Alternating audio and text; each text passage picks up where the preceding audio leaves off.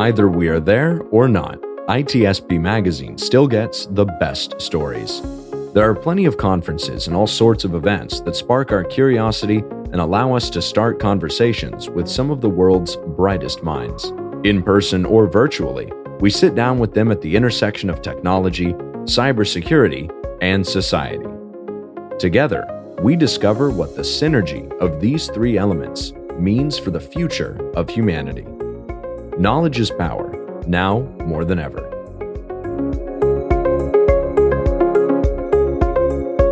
Hello, everybody. This is Marco Giappelli. Welcome to an episode that is on Redefining Society podcast, but also particularly dedicated to the CES conference that is going to happen very soon in January in Las Vegas, which is what a lot of people call it, the place where you see the future. Now, I don't know if there are crystal balls there or time machines, but definitely technology is a way to look at the future. And for me, it's all about the way it fits into the societal structure that we live in. A lot of things going on lately with artificial intelligence, advanced technology. And of course, there is one industry, one sector where technology is really relevant, is certainly in the healthcare. So today, I am very happy to have Jesse Ehrenfeld on the show. He is the president of the American Medical Association, and he's going to run a panel at CES about enabling the new era of value-based care for digital health. So that's a mouthful. I think we'll figure out what that is. But before we even go any further, I want to welcome Jesse to the show. And so here you are. Welcome to the show. Marco, thanks for having me. I'm super excited about CES in January and to have the opportunity to talk about how do we get to value-based care using technology, critically important topic for all of medicine and all of healthcare, which I think a lot about in my role as leading the American Medical Association. Yeah, absolutely. And I feel like a lot of people that follow the show and they are passionate about CES, they already know. We had a few conversations where we say, CES is not really, as I was joking about the future, it's not about the gadget anymore. It used to be about the radio at the beginning, and then it grows with technology. Now we're really looking at the intersection with society. So let's start with defining what is the value-based care model. Yeah, it's an important place to start. So value-based care is a term that really describes healthcare that is designed to focus on the quality of care, the performance of the people delivering the care, and the patient experience. And that word value in the phrase value-based care really refers to what the individual patient values the most. And as we think about how do we elevate quality, elevate performance efficiency, prioritize what patients want, there is no way we can do this without embracing technology, embracing digital health tools, thinking about leveraging the power of AI to make things more efficient, more effective, and to get us to a paradigm of delivering value-based care. Well, that's an ideal situation, and I hope we will get there. And I think technology can definitely help with that. Would this be possible conversation, let's say, 5 years ago? I'm going into generative AI and all the things that happened lately. I mean, I think so, but we have different set of opportunities today because the technology stack is very different. Having patients engaged in their own care is one really important element of value-based care. And so as you think about the tools and the technology and how we interact with patients, I'll see a patient, I'm going to be in the operating room tomorrow. They'll spend a little bit of time with me having surgery. I'm an anesthesiologist, so they'll be asleep for most of it.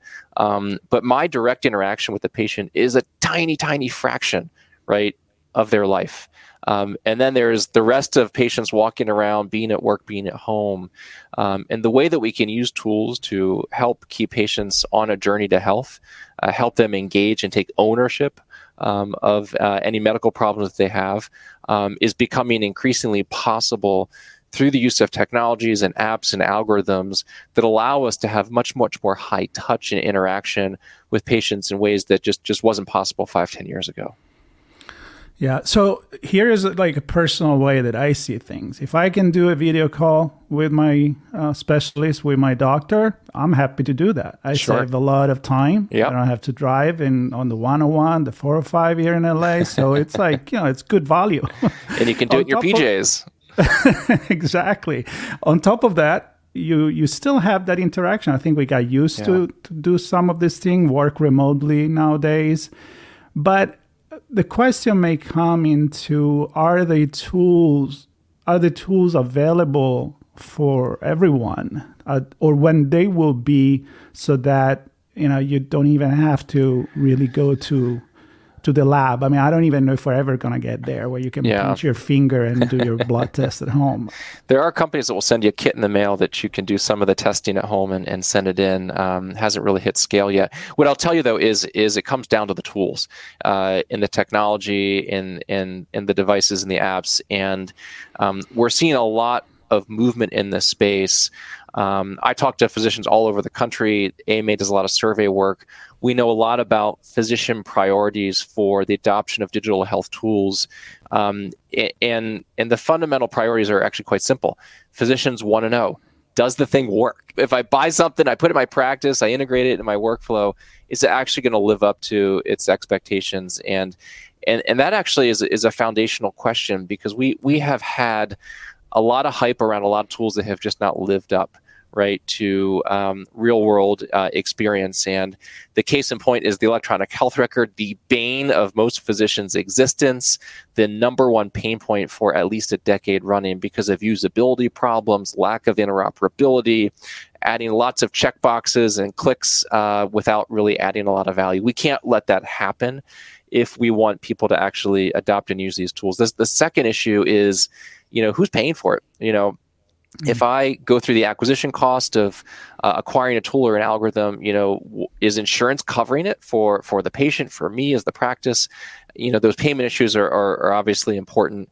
The third issue is, what happens when something goes wrong? If there's a failure of an algorithm that's embedded in a device, a medical device, if something's not anticipated with a patient, who's on the hook? And our perspective, obviously, is that there's likely to be shared liability in most circumstances that's appropriate. If I use a tool or an algorithm or an app as directed, either as a patient or a practitioner, in many cases, it probably is the manufacturer, the developer, the implementer who ought to hold most of the liability. But those questions are actually unsettled, and there are federal proposals that actually have indicated that it may not be what you would expect it to be that we need to work through. And the last question is, does it actually work in my practice? And I see adult patients, and I will own it. I've made this mistake. I'm an informaticist. I've developed algorithms and tools and technology, and I once back in the day, 15 years ago, developed some software. And the thing, they teach you this in medical school. Children are just not little adults. They're different, and they behave differently. The workflows are different, and I completely ignored that.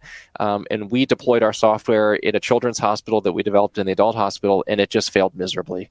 The workflows were different. We didn't anticipate that, and it was an important lesson that I learned, and I should have known better. And we see this problem over and over and over, where technologies are developed in one setting, in one healthcare system, in one region, in one population, and then when we try to scale them to all patients, they just don't hold up. So those are the real questions that physicians want to know. Does it work? Is it covered by insurance? What happens when something goes wrong? Does it actually work in my practice? And we want to make sure that we, as an AMA, connect entrepreneurs and innovators directly to physicians, directly to doctors, so that as we're getting new technologies brought into the marketplace, that we have excitement for tools that actually work. And there are a lot of ways that we're doing this. We're doing this through our Physician Innovation Network. We're doing this through work in venture capital, a technology incubator that we created in Silicon Valley called Health 2047 that's spinning off companies. And obviously, there'll be a lot of conversation at the show about how do we do this in a way that makes sense for patients. Yeah, that's the point. It's like other field. I mean, like autonomous car. I feel like the technology is there. Yep. All the conversation I have about that, but we haven't kind of pulled the plug on say, okay, we're comfortable to have these cars on the road. We know that they're at least good enough or better maybe than us to avoid accidents. Well, Marco, listen, I fly all the time as I travel around the country, and there's still a pilot sitting in the front of the plane, and we have autopilot, not just for in-flight, but autonomous takeoff, landing. Those systems exist. There's a reason that we haven't, as a society, said that we want that to be in command and control. And I think we have a similar trust issue in healthcare. Healthcare is so personal, right? There's nothing more personal than healthcare, your genetic code, disease and illness and health. And we want to make sure we get it right. So, our perspective on AI is we ought to have a human in the loop like the physician or the healthcare team member. We want to use these tools to boost capacity, to move performance to that definition of value-based care where we can focus on high quality. We can elevate the performance of our teams. We can shape the patient experience to be more meaningful, more engaged, more frictionless. But we need to do that in a way that obviously makes sense and works for everybody. Yeah. So let me put it from this perspective, because I like to put myself in the shoes of both sides, right? So you told me what on your side of the medical practice and what all the things that you guys are doing. Now let's put ourselves for a second in the shoes of the patient. Sure. Right? So how do the patient measure value or success when he adopts a new technology that you say, look, you can do it this way. You can come in the office, but you can also call me from home or use this tool or how society, you feel like psychology of the patient need to be moved to start adapting to that and get the value of it. Yeah, well, so it's interesting, and of course there's a lot of data on this, but the experience of the patient is paramount, right? The frustration of as you mentioned, sitting in traffic, driving to the office, people are running late. You spend half a day, having a 30-minute visit or a 20-minute visit or 15-minute visit. That is a very unsatisfying experience for a lot of patients. So using telehealth, remote tools to solve some of those challenges is obviously a big satisfier. We see this in patient survey data. Quality, right? The tools ought to make things better, make things more efficient, make them higher quality so that, when you go in for a diagnosis because you're not feeling well, that you get the right answer. And we ought to get the right answer more of the time than before, using the tools that we have that can support diagnostic decision making or imaging or procedures, robots and endoscopies and all these things that are starting to incorporate more and more AI and other technologies.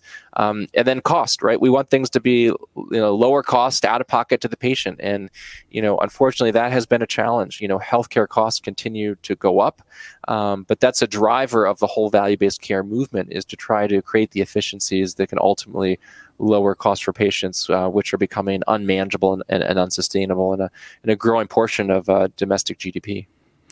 Yeah, so you mentioned how we have already been living with AI for a long time, except you didn't know. It's backstage. It's kind of like I always use the Disney World or Disneyland example. Everything is pretty, but there is a lot going on backstage to make things pretty and working well. And we don't care as a user.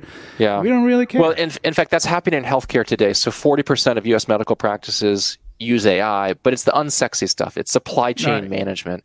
It's scheduling. It's dealing with insurance companies and prior authorization. Things on the back end that aren't really visible to physicians or patients. The exciting stuff, right? when you walk in and you have a stethoscope that helps me hear the heart sounds and understand what I'm listening to. If there's something that is 1 in 100,000 condition. Those are applications which I think people think about when they think about AI and AI tools. They're coming quickly, and we want them, we need them. But the place that AI is in use today is that sort of stuff in the background layers you're kind of describing with the Disneyland example. Right. How about in research, though? I mean, I talk a lot about AI in terms of being the first layer of aggregating data and doing the job that would take a very long time to an individual. But then the individual is still obviously in the loop, the professional in the loop to make that executive Well, decision. you look at what the pharmaceutical industry is doing, using AI tools around drug discovery, right, for rare diseases, common diseases, and they're really exciting examples where companies have been able to very, very quickly identify drug targets, therapeutic targets, protein structures in ways that would never have been feasible before at a much reduced time frame at much reduced cost. So, and there are lots of examples across biomedical research where this is starting to happen. So there are definitely research applications that will impact human health in the near term. Very cool. Let's spend the last couple of minutes talking a little bit about CES. You said you're excited about going there. I don't know if it's your first one. I'm assuming it's not, but you tell me. And kind of like the whole ecosystem of an event that, yes, it has all the different, the healthcare, the space, the food, and the robotics, cars. I mean, there is everything. The whole society is represented there. What's the value for you of an event like this or a similar event like VivaTech in Europe, for example? Yeah, well, I'm certainly excited about it. I've only been virtually. I've never been to Vegas. Okay. So look out, here I come. Super happy to join 150,000 of my closest friends that week. No, it's exciting. And I think it's so important. And I'm delighted that CES is really highlighting digital health as a part of the show this year, and I think in an elevated way, because it's foundational to so much of what's happening in technology development and so critical to obviously society. Without health, we have nothing, and it's such a growing part of the economy that understanding how do we get tools that actually work, how do we have development cycles, how do we connect entrepreneurs and innovators to healthcare in ways that lead to better products with better go-to-market results is absolutely essential. And I know that CES is going to contribute to that in a really productive way, certainly through our panel, but through other activities as well. And that's exactly the last call we're going to have. It's to remember that you will be leading that panel. It's called Digital Health Enabling the New Era of Value-Based Care, Wednesday, January 10, 2 to 2:40 p.m. And the North Level 2. I'm sure you already forgot about what I just said, but there will be links in the episode notes with the way to get in touch with Jesse, and especially to know more about his presence there at CES this year, which again, it will be happening Las Vegas 9th to the 12th of January.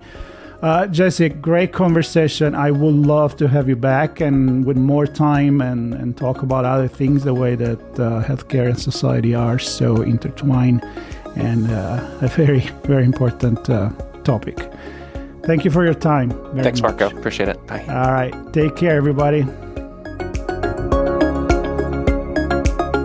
We hope you enjoyed this episode of our on-location conversation. If you learned something new and this podcast made you think, then share itsbmagazine.com with your friends, family, and colleagues. If you represent a company and wish to associate your brand with our conversations, sponsor one or more of our podcast channels. We hope you will come back for more stories and follow us on our journey. You can always find us at the intersection of technology, cybersecurity, and society.